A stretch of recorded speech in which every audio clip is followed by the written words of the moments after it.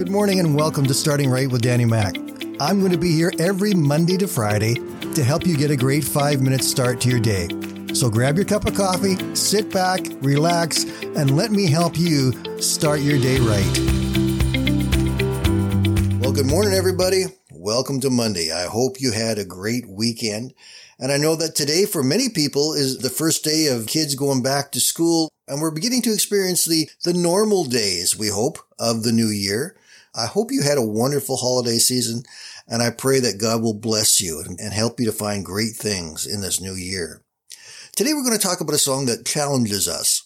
Many songs can make us feel good or make us feel sad, and occasionally a song comes along that speaks to us. It asks us some important questions that just by listening to it, we are forced to answer. And today's song is exactly one of those songs. It's written and performed by MercyMe, released in 2022. The song is To Not Worship You. The full title by which most of us will know the song is Who Am I to Not Worship You?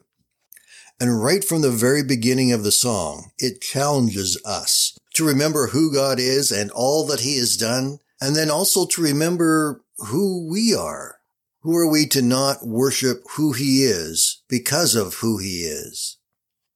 Psalm 8 verses 3 and 4 says, When I consider your heavens and the work of your fingers, the moon and the stars which you have set in place, what is mankind that you are mindful of them? Human beings that you would care for them.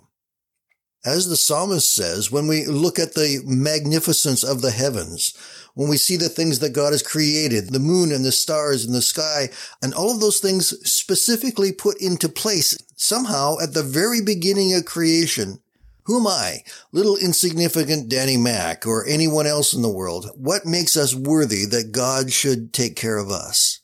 And who are we not to worship the Creator of all these incredible things? Over in Ephesians chapter 2 and verse 10 it says, For we are God's handiwork, created in Christ Jesus to do good works, which God prepared for us in advance to do.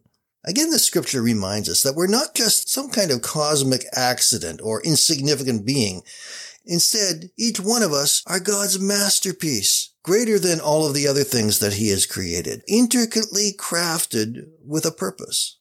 The song's question that says, Who am I not to worship you?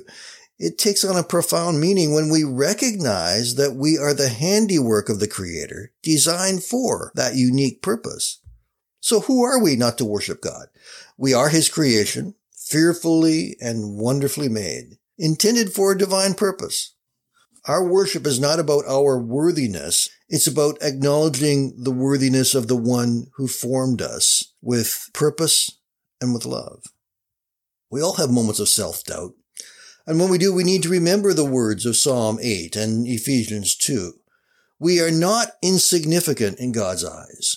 We are valued, cherished, and called to worship the one who created us for a purpose that goes beyond our comprehension.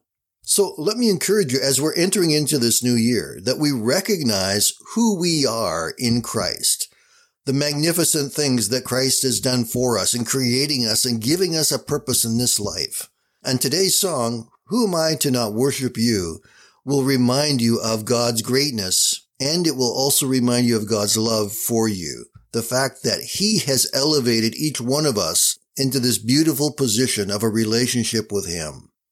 I'm going to leave you today with just a short clip of To Not Worship You performed by MercyMe. And as usual, in your show notes, there will be a YouTube link to their video where you can watch and listen to the whole thing.